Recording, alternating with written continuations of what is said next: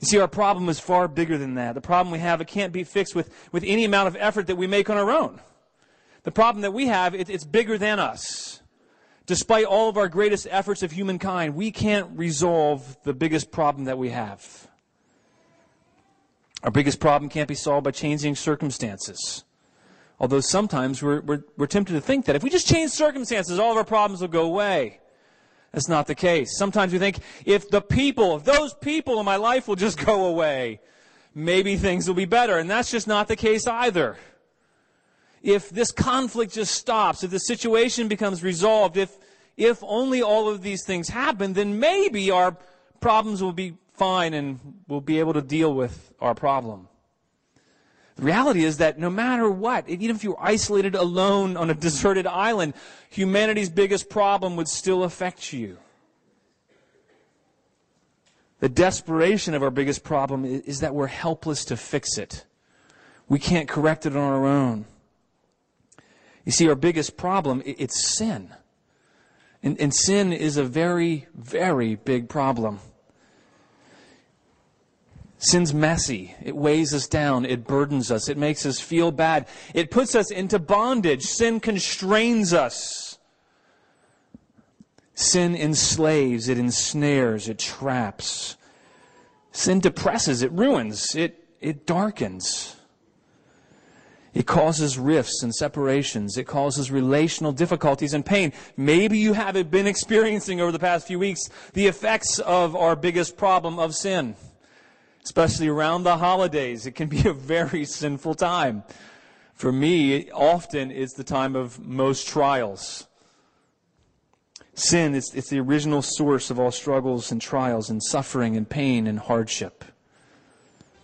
It's our mortal enemy. In fact, it's the cause of death. It's a cruel taskmaster. Sin, it confuses us. It frustrates us. We see the effects of sin in all kinds of brokenness in the world, broken relationships, unresolved conflict, divorce, abuse, broken homes, and dysfunctional families. It results in addictions and unchecked desires. The desires that destroy by us getting the very thing we think we need the most. We have a problem. Our problem is sin. It's not outside of us. It lies within our thoughts and our desires. It's seen in our speech and our actions. It's all around us in sinful humanity. You don't have to go far. You don't have to look far to see humanity is fallen and has massive problems and problems that we can't take care of on our own. You can't resolve them through social systems or programs. Sin distorts everything. We're a fallen race. We're not who we're intended to be. We're never able to recover on our own. Sin even distorts the very core of who we are as men and women. It distorts the God-given created roles of who we are. Created in His image with different roles, and it twists the views of how we relate to each other. And we see in Genesis that the just curse for mankind's sin, it's not only pain in childbirth, it's pain in relationships, it's pain in work. Even the very ground, even the very earth is affected by humanity's biggest problem. Weeds crept up, thorns grew as a result of sin. The effects of sin, they're all around us. And if you think about it, only the first 2 chapters of the Bible have nothing to do with sin. All the other 66 verses of the Bible have something to say in some manner about our biggest problem. From Genesis 3 onwards, all the way through, the Bible has something to say about our biggest problem. And it speaks about sin so much because it's our biggest problem. We need deliverance from our sins. Freedom from punishment for our sins. We need complete forgiveness of our sins. We need someone to deliver us. We need somebody to set us free from our sins once and for all, to break the bondage of sin. We need somebody who can pay for our sins entirely so that no punishment remains. Humanity's problem is we need true deliverance, true salvation, true forgiveness. We don't need shadows and copies. We don't need a hope in other things. But that's precisely what many of us settle for at times. But thanks be to God, the Bible does not leave us with our biggest problem. It doesn't just have something to say about the problem of sin. In fact, the Bible is really all about how a loving and holy and just, good, merciful, gracious, triune God planned since before He even created man. He purposed to send His Son because He so loved the world. And the Son planned to come and offer Himself. And the Spirit's plan was to witness and testify of God's means to resolve our biggest problem. The author of Hebrews is explaining the first 4 verses of Hebrews that we heard that although He planned the law and He planned the sacrifices under the law, they were never intended to remove sins for good.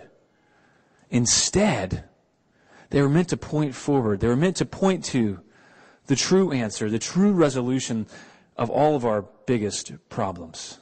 You see, the first point that I want to draw your attention to, it just comes from verses 1 through 4. It's that the sacrifices of the law, they can never take away sins. The sacrifices of the law, they can never take away sins. And this isn't just relevant for those under the Old Covenant and the Old Testament. This is relevant for you and I today as well. It doesn't just apply to the sacrificial system, but also it applies to us. Because you see, we at times try to atone for our sins. We try to make little sacrifices to make up for our sins. And if we're going to place our hope in ourselves, then all hope would be lost. But the good news is that the sacrifices of the law can never take away sins. In fact, it says in verse 1 that since the law has but a shadow of the good things to come, instead of the true form of these realities, it can never, by the same sacrifices that are continually offered every year, make perfect those who draw near. No shadow can ever fulfill. No shadow can ever satisfy. I like the way that the New Living Translation says it. It says, only a shadow, a dim preview. The law was only a shadow, a dim preview of the good things to come, not the good things themselves. It's like the preview for the Olympics. It's not the same as being there in person and watching the Olympics. Watching the previews on NBC is not the same thing as being there. It's like a picture of the Virgin Islands is not the same as going and visiting there. If somebody was going to offer you, hey, I've got this awesome picture of the U.S. Virgin Islands. It's really beautiful. You can hang it on your wall. It's large. It's gorgeous. It will remind you of how nice it is to be there. You can have that or an all-expense trip paid to go to the Virgin Islands. What would you choose? I doubt you'd choose the picture. You see, it's not the same thing. A picture is just a shadow, a dim reality. A dim copy of reality. It's a dim preview. This verse tells us that the law has but a shadow of the good things to come, because the law did indeed bring some benefits and some good things, but even those good things, they were only shadows of the good things that Jesus Christ has brought to us. They weren't the true forms of those realities. Like a good mystery novel. I like to read mystery novels, and lately my kids and I have been listening to some of the Sherlock Holmes stories on tape. And one of the devices that he takes advantage of, that Sir Arthur Conan Doyle takes advantage of frequently in his books, is foreshadowing. And it draws you into the story, and it makes you anticipate what's to come, and it makes you want to know what's coming next, and you think you've got it figured out, and it keeps your interest, but also it's preparing you for the conclusion. Like a good mystery novel, so that you anticipate the resolution, the law was always meant to foreshadow the fulfillment of God's plans. To point to our need for a final and ultimate sacrifice for sins. The sacrifices provided under the law, they can never make perfect. They were only meant to point to the need for a permanent sacrifice that would finally do away with our biggest problem. And isn't that the cry of all of our hearts? Lord, redeem us, redeem humanity, redeem fallen mankind. And here's the good news. The law could never do that. But Jesus has come to do what the law could never do. We don't need a shadow, but that's precisely what a lot of us settle for, isn't it? Some of us try to pretend that sin doesn't exist. We try to ignore sin. We act like we're not sinning. You ever been around somebody like that? No, I'm not sinning at all. I'm just angry with you, but I'm not sinning right now. Some try to escape sin through other means, through drugs or some kind of means of escapism. Some try to escape the biggest problem by trying to hide it and pretend it doesn't exist. And it leads to inner turmoil and all kinds of false living. And it ends up in a life that's a mere shell and empty as one of those thin Easter bunnies you get at Easter time. They look really nice on the outside. You bite into it and it's just full of air. And beyond that, it's milk chocolate, which makes it even worse. It should be dark if it's going to be real. But so those things are not good. They don't satisfy. Some try to run headlong into sin, thinking that if I can't avoid it, if I can't pretend that I don't have it, that I'm going to run headlong into sin and try to enjoy it. The only problem is that sin only is enjoyable for a little while. But sin brings death. Fighting it is not harder than giving into it. Some try to make themselves better on their own or overcome sin by personal effort. But in the end, all of our efforts to overcome our own sin, they fail, they backfire. You've been there, I've been there before. When I just try to not sin in that same old way again, I end up doing the exact same thing that I didn't want to be doing. And how I wanted to read my Bible more often, I wanted to pray, I wanted to have worship times, all these grand ideas of what I wanted to do good, and I found that I was unable to do the good things that I wanted to do. There's no hope to be found in the pursuit of shadows. That's what the first 4 verses are telling us. These feeble attempts to deal with sin on our own. There's no way the law and all the sacrifices that people could deal with the problem of sin completely. In verse 2, it tells us just that. Look down your Bibles. It says, otherwise, would they, speaking of the sacrifices, not have ceased to be offered, since the worshippers, having once been cleansed, would no longer have any consciousness of sin? You see, if the law and sacrifices it provided, if they were good enough, what it's saying is you wouldn't have to keep offering them. But the very fact that the sacrifices require continual offering, they were meant to point to the fact that they were never meant to fully take away sin. They could never fulfill. It's like if paying your taxes once was sufficient, then you wouldn't have to fill out yearly tax returns. But see, the government would have a problem with that because they do. Every April 15th is meant to be a constant yearly reminder that we have to deal with this other problem called taxes. And there's no avoiding that. The very nature of the sacrifices needing to be offered year by year, they're meant to point to the fact, to let the people know that their sins were not fully paid for. God was just overlooking their sins for a time until the time would come when their sins could fully be paid for. And in verse 3 it explains that. It says, in these sacrifices there is a reminder of sin every year. There was no full pardon for sins under the law. And verse 4 tells us the sacrifices were yearly reminders of the inability of the blood of bulls and goats to take away sins. It says the blood of bulls and goats can never take away sins.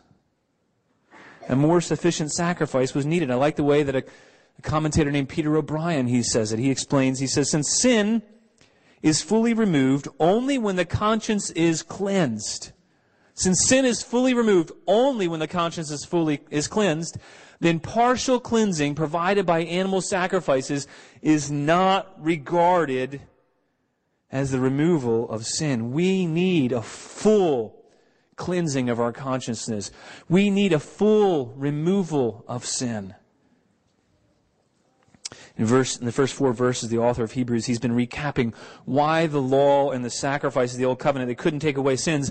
And then in verses 5 through 10, we're going to see that the sacrifice of the body of Jesus Christ does make people holy. That's our second point, really. The sacrifice of the body of Jesus Christ makes people holy. You see, you can't begin to understand the good news until you really understand the bad news and the total depravity and the lost condition of mankind. And so God set up His plan to let mankind see that no matter what, no matter how hard we tried on our own, we could never atone for our sins. The law was set up to show us just how bad our problem really was, so that we could see just how good the sacrifice of the body of Jesus Christ is. That's how this verse is meant to affect you and I this morning too. We need to see just how big our problem is, just how bad our situation is on our own, that we can never make up for sin, we can never make up for our failings and our shortcomings, so that we can really revel in the fact that the body of Jesus, it makes people holy. It makes sinful people holy. The sacrifice of Jesus of Himself is able to make the foulest clean. Verses 5 to 7, they're a quotation from the Greek version of Psalm 46 through 8, and it's attributed to the dialogue that Jesus has with the Father when He comes into the world. The way the New Living Translation puts it's helpful again. This time it says, "That is why when Christ came into the world, He said to God, 'You did not want animal sacrifices or sin offerings, but you have given me a body to offer.'" The very purpose of why Jesus came in bodily form, we heard as Aaron preached last week, Jesus was born to die. He came in bodily form for one specific reason, so that He could offer His body every day of His life as a living sacrifice, fully and completely obeying God. And then finally, so He could offer His body as the perfect sacrifice in our place. You ever feel like you have to atone for your own sins? You ever feel like you have to make up for things when you've been bad, or you've done something wrong, where you've sinned against your spouse or your kid or a neighbor or a coworker, where you've been an idiot?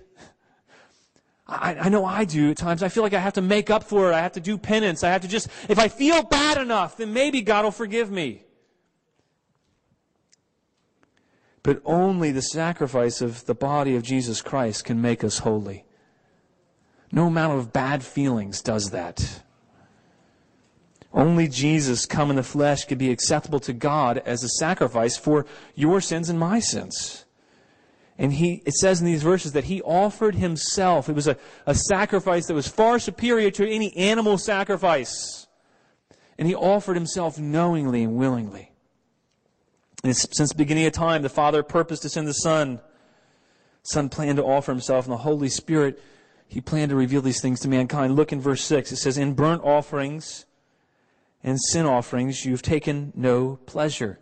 So God, who called people to sacrifice, to obey the law, He says He's not taking pleasure in those burnt offerings and sacrifices. What in the world is that talking about? Well, it's not a new concept. It's not a new idea. It's not something that's found only in Psalms and Hebrews. In Amos 5:21, God is saying, I despise your feast. Wait a minute, God's the one who ordained those things. What's going on here? He says, I despise your feast. I take no delight in your solemn assemblies, even though you offer me your burnt offerings, the ones that God ordained. And grain offerings, I will not accept them. And the peace offerings of your fattened animals, I will not look upon them. And then Jeremiah 6:20, it says, your burnt offerings are not acceptable, nor your sacrifices pleasing to me.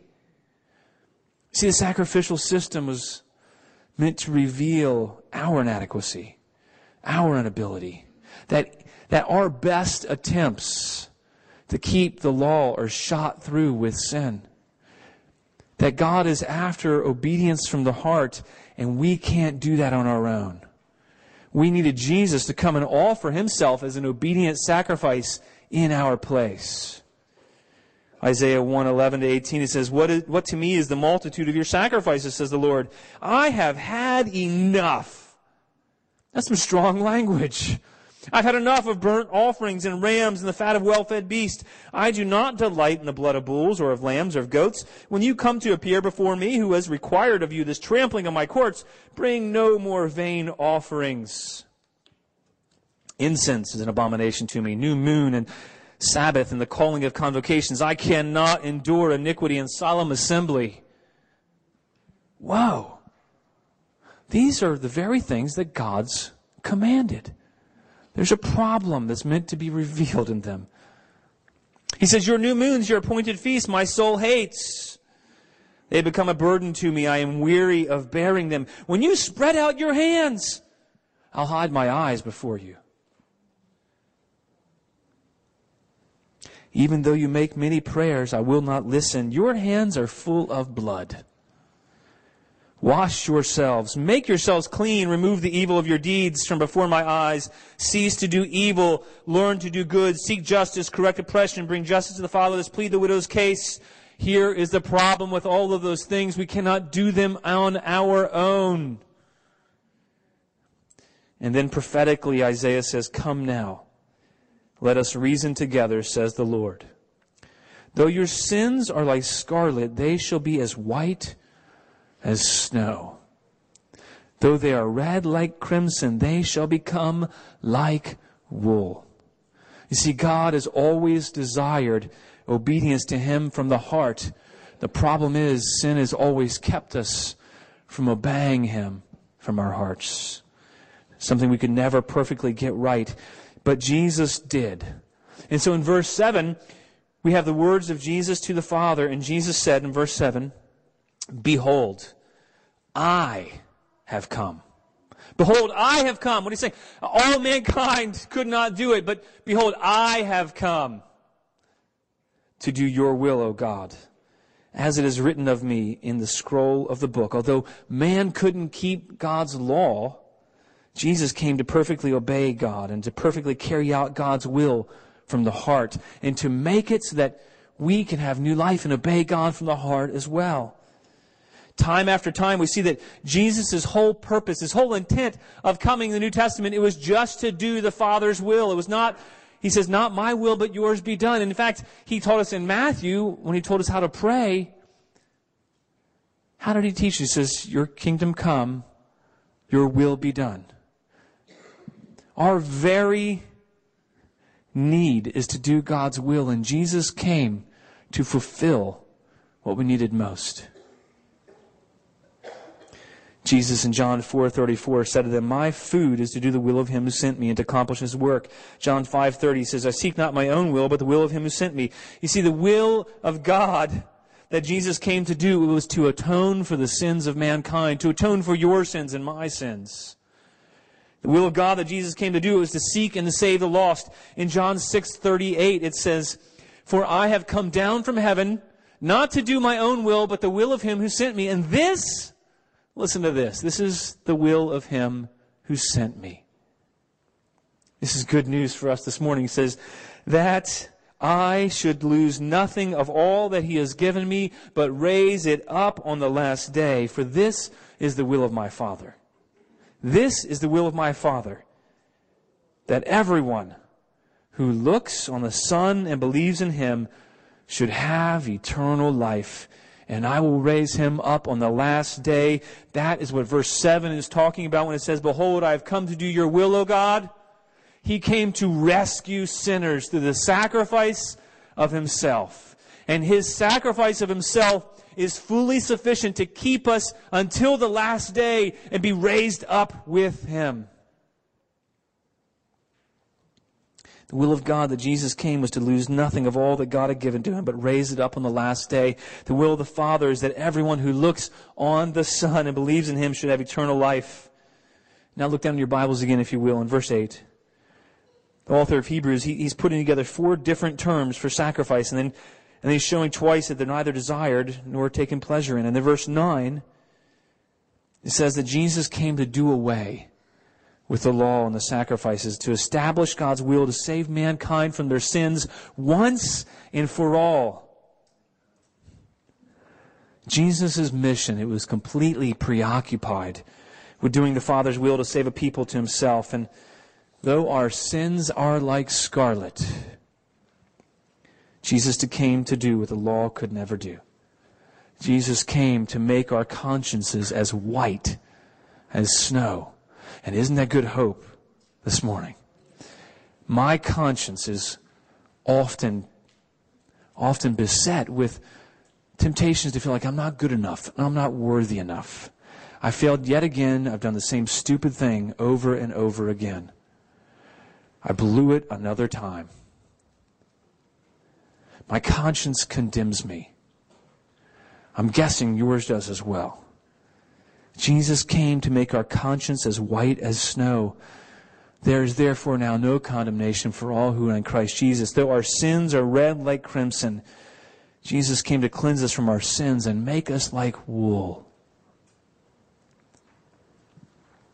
He abolished the law. He established God's will through offering himself. And by doing so, it says in verse 10 that he replaced the old covenant. He replaced the old way of relating to God with a new way.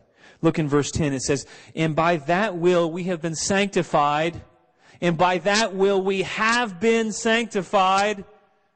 Are you catching the past tense of that? And by that will, by God's will, we have been sanctified through the offering of the body of Jesus Christ once and for all. Now, does that mean that you're perfect in one sense, that you don't sin any longer? No. But what it means is that God now views you as completely holy, sanctified, set apart for Him in His sight. And we have been, for all who place their faith in Jesus Christ, you have been sanctified. You don't ever have to wonder again, am I okay to go before God? How does God look at me? How does God view me? Does He treat me according to all my sins? Does He think I'm a filthy, rotten loser? The answer for all those who place their faith in Jesus is that no. He sees you as sanctified and holy. Now, He's not clueless. What He did was He took all of your unrighteousness that you ever have and never will commit, and He placed that unrighteousness on Jesus. And He punished Jesus fully when Jesus offered Himself once and for all. We don't have a religion of continual sacrifices. You see, in Christ we have one sacrifice for all time, never to be repeated. And we, as Christians, need to remind ourselves that we no longer have to pay a sacrifice for sins. But it wasn't just the will of the Father to send the Son. We learn these verses that it was Jesus Christ who willingly offered His own body as a perfect sacrifice so that all who believe in Him are sanctified by His self-sacrifice. You ever feel defiled? Maybe you have not been reading your Bible over the Christmas break. If you're like most of us, things have been busy, you slept in a few days, you didn't have those times with God like you wanted to, like you planned to have all these deep meetings. I've got a week off, I'm going to spend all this time with God. And then you realize, oh, good, it never happened. I'm such a loser. Maybe you feel defiled. Maybe you got into arguments with your relative that you were hoping to share the gospel with. Maybe you got angry when things didn't go your way. All your best intentions, they failed miserably.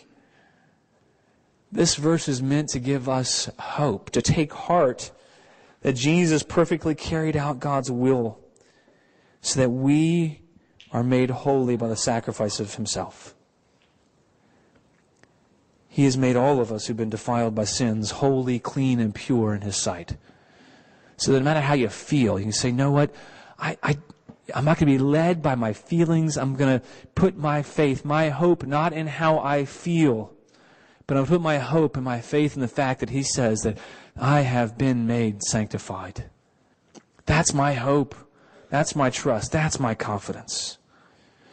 But you see, the good news doesn't stop there. The sacrifice of Jesus didn't just make us holy and undefiled before God, only leave us to stand on our own 2 feet after we become a Christian. I know I'm tempted to feel that way. Well, God saved me from all my past and everything I've done and all the bad things I've done in the past, but now that I'm a Christian, He expects me to kind of stand on my own.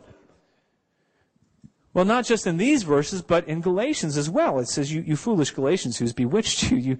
You didn't begin this on your own. How do you think you're going to keep this on your own?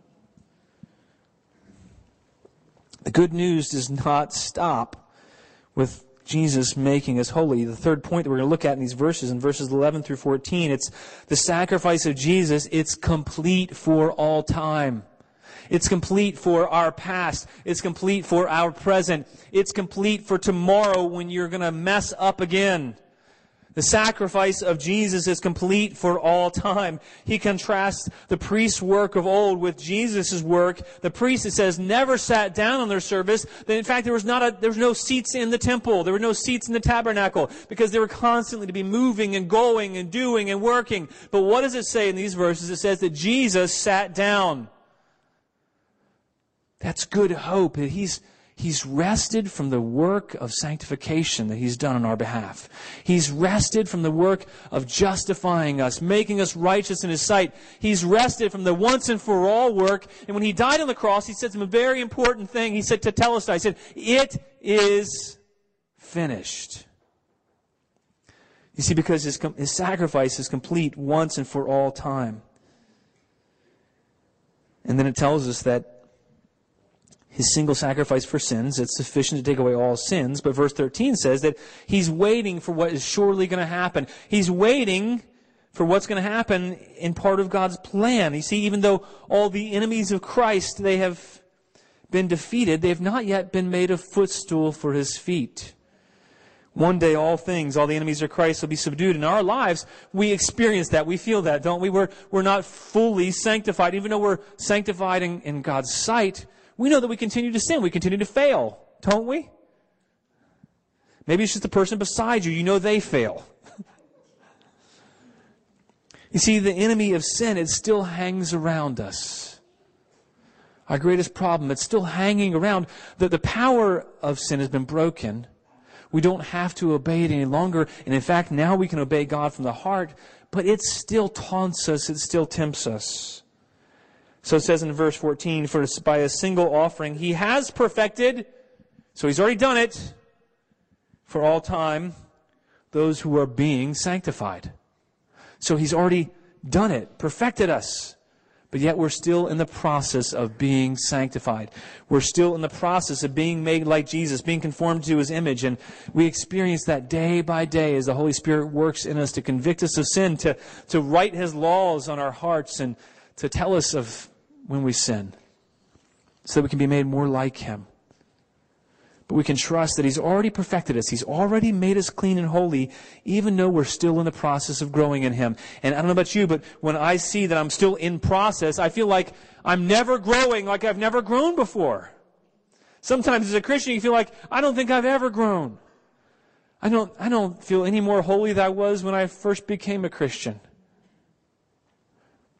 That's not true. What's happening is actually God's making you more and more aware of areas where you aren't holy, where you need to be more like Him. And He graciously and kindly doesn't reveal all of your sins at once when you first become a Christian, or I think we'd all die. He reveals enough, and He gives us the conviction of sins that we're able to bear. He never gives us more than we're able to bear. And so as you experience the Christian walk and continually you have a need to grow and you realize that I still keep sinning, that's actually meant to give you hope that you're experiencing the conviction of the Holy Spirit. That God's at work in you because you don't want to sin anymore. You don't want to do the things that you know you're not supposed to do. And you want to do the things that you know you should. That very conflict is a sign of His perfecting work in you. It's a quote by a guy named Ligon Duncan. He says, "All of us who have been Christians very long have known what it is to wrestle with the issue of knowing the forgiveness of God for our past sins. Some sins that we have committed have so touched us with a sense of how maddening and saddening it is that we have done those sins, it is really hard to let them go." I have those things in my life too. What we often try and do in order to deal with those sins is attempt to atone for those sins in some way ourselves, to make up for them, to be a better person. Now, it's not wrong to want to live in a way that's pleasing to God, but here's the subtle temptation. You can feel like if you live better, that you've made yourself better. We can't make atonement for our sins. Only one can make atonement for our sins. Not only does the sacrifice of Jesus make us holy, and not only is the sacrifice of Jesus our confidence for all time, the final thing that we're going to see is that the sacrifice of Jesus, it removes the sins of His people.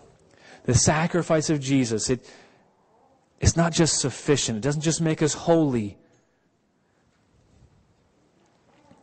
It removes the sins of His people. In verses 15 to 18. Verses 15 tells us the Holy Spirit witnesses to the new covenant. He does so in a few ways that are shown here. First, the Holy Spirit, He prophesied through Jeremiah 1,000 years before Jesus of a time that would come when God would make a new covenant. When God will fulfill His plan, His purpose for all mankind. In Jeremiah 31 it says, "Behold, the days are coming, declares the Lord, when I will make a new covenant with the house of Israel and the house of Judah. Not like the covenant that I made with their fathers, but this is the covenant that I will make with the house of Israel after those days, declares the Lord." Here's our covenant hope. "I will put my law within them, and I will write it on their hearts. And I will be their God, and they shall be my people. For I will forgive their iniquity, and I will remember their sins no more." And so the writer of Hebrews is appropriating these verses and saying, that day, that time has come when He will remember our lawless deeds, when He'll forgive our iniquities and remember them no more. The sacrifice of Jesus removes the sins of His people. Verse 16 tells us the Holy Spirit bears witness to the coming of the new covenant by putting His laws on our hearts and writing them in our minds. And He brings His laws to our remembrance, doesn't He? He convicts you of things. That's meant to be assurance that He's removed your sins, that He's written His law on your heart, that He's made a new covenant with you. He gives us a desire to obey God, not to earn His favor, but because Jesus has already earned God's favor. Now we're actually able to obey God from the heart. You see, all of humanity before, from the heart, was not able to fully obey God from the heart.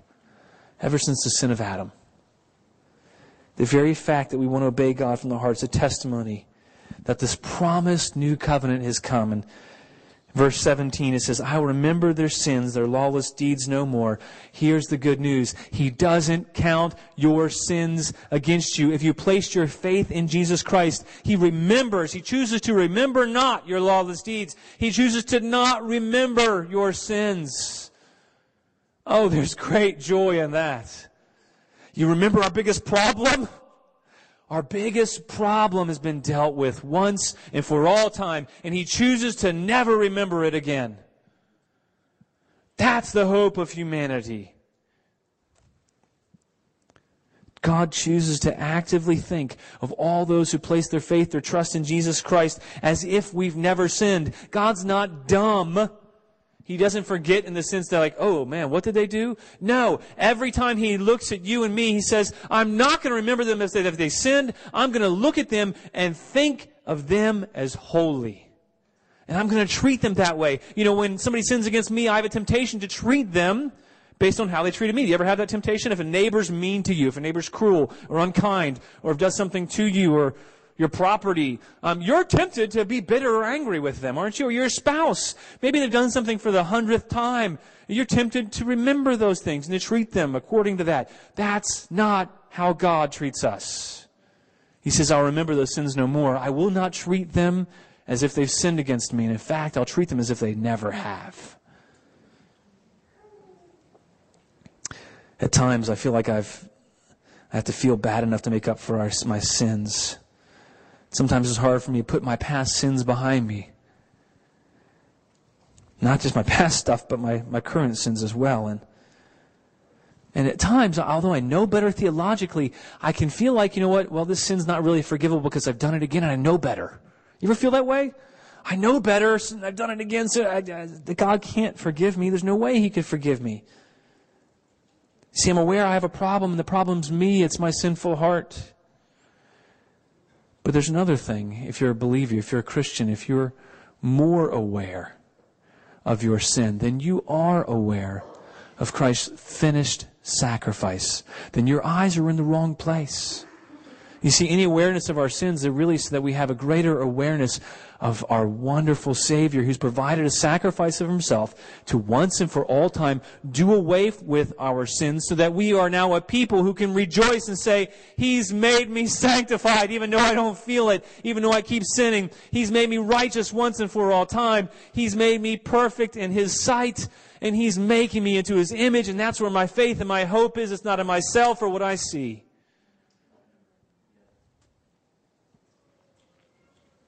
At times, though, we lack faith and we can wallow in unbelief, or rather choose to believe what we feel like we know. You see, if I were God, and thank God that I'm not, if I were God, I wouldn't forgive me. Maybe you think that way too. You know, if I was God, I really wouldn't do that. I wouldn't forgive me. I would remember my sins, and if I were God, I'd be pretty fed up with me, actually. You ever feel that way? God must be fed up with me because I'm fed up with me. And if I was God, I would really be fed up with me. There's a problem with that way of thinking, though, and it starts with this one wrong view of God. The wrong view is God is like you and me. The reality is God's not me. Everybody can say amen to that. God doesn't do things the way that I would. God doesn't do things the way that you would. That's the whole point. That's the very truth that should make us dumbfounded with gratitude this morning. God is not like us. He doesn't get fed up with us. That's mind-blowing. God knew man would sin, and it says that God's always planned to make a way for sinful mankind to see our need for forgiveness, and He's always purposed to send His Son to die in our place, and the Holy Spirit has always planned to testify about God's glorious plan from long ago and to continue to testify about His plan in our hearts. God knew about this ahead of time. The astounding thing in all of this is that God is merciful. When God first revealed Himself to Moses, He said, the Lord, gracious and compassionate, slow to anger and abounding in steadfast love. God was trying to show Moses, He's trying to show you and me, He is not like us. He's merciful. Would you put up with us? Would you put up with humanity, your own creation who rebelled against you? No, the Lord is merciful. He forgives the unforgivable. He chooses to actively forget. I can't understand that. I can't wrap my head around that. I tend to remember when I've been wronged. This week, I was angry and impatient with my wife because I was keeping a record of what I thought was wrong, and I was probably the one who was wrong in reality. But we do that, don't we? Or maybe it's just me. I was holding weakness against her. I was impatient with faults or perceived faults. When I have 1,000 more, you see, I am not like God. Thanks be to God that He's not like us. God always planned to forgive man's sins, to demonstrate His mercy, His long-suffering, to demonstrate that He's gracious and slow to anger, to demonstrate that He is abounding in steadfast love and faithfulness. And I need to not only know this truth, I need to let it affect me. You need to not just hear the truth, you need to let it affect your heart, to penetrate the coldness of the December heart. You see, these times, this end time of the year, it always has the same temptations to have our hearts be dull, doesn't it? To not be stirred, to not be affectionate, to not be passionate for the things of God. And I think it's because we've lost sight of how great God's love and mercy and kindness is to us, and how gracious He is to us. I need to know this truth so I don't fall into self-righteousness like when I was impatient with Julie, because often my impatience is just a sign that I expect other people to change on their own, as if I've changed on my own. You following that?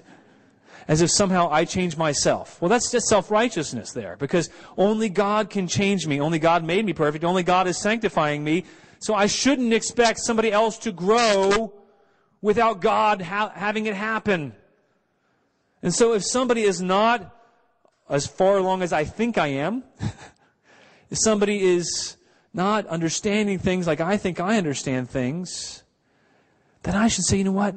I'm going to pray for them, because that can only be revealed. It can only be done by God. And if I have any growth in that area, that's only because of what God's done in me. That's meant to create humility in our hearts and gratitude for the work that God's doing in us too. The reality, it's meant to make us patient with each other and humble. We didn't make ourselves forgiven. You didn't forgive yourself. Despite the pop culture that says you have to forgive yourself. No, God had to forgive you. We can't sanctify ourselves. It required the death of Jesus. And here's a wonderful truth in verse 18. Where there's forgiveness of these, all of our lawless deeds, all of our sins, where there's forgiveness of these, there's no longer any offering for sin. You see, the greatest news we can have is that our greatest problem has been dealt with. That's why I started off there. Our greatest problem has been dealt with once and for all. No sacrifices remain. No offerings remain. Nothing you ever do, good or bad, will ever add to or subtract from the work that God has done on your behalf. When God said, "It is finished," He meant it. He's forgiven our sins. There's no longer any offering. What's the main idea of the passage that God would have for our church this morning? What's the main point of all of this? It's really simple. The sacrifice of Jesus Christ alone has perfectly taken away sins. The sacrifice of Jesus alone has perfectly taken away sins.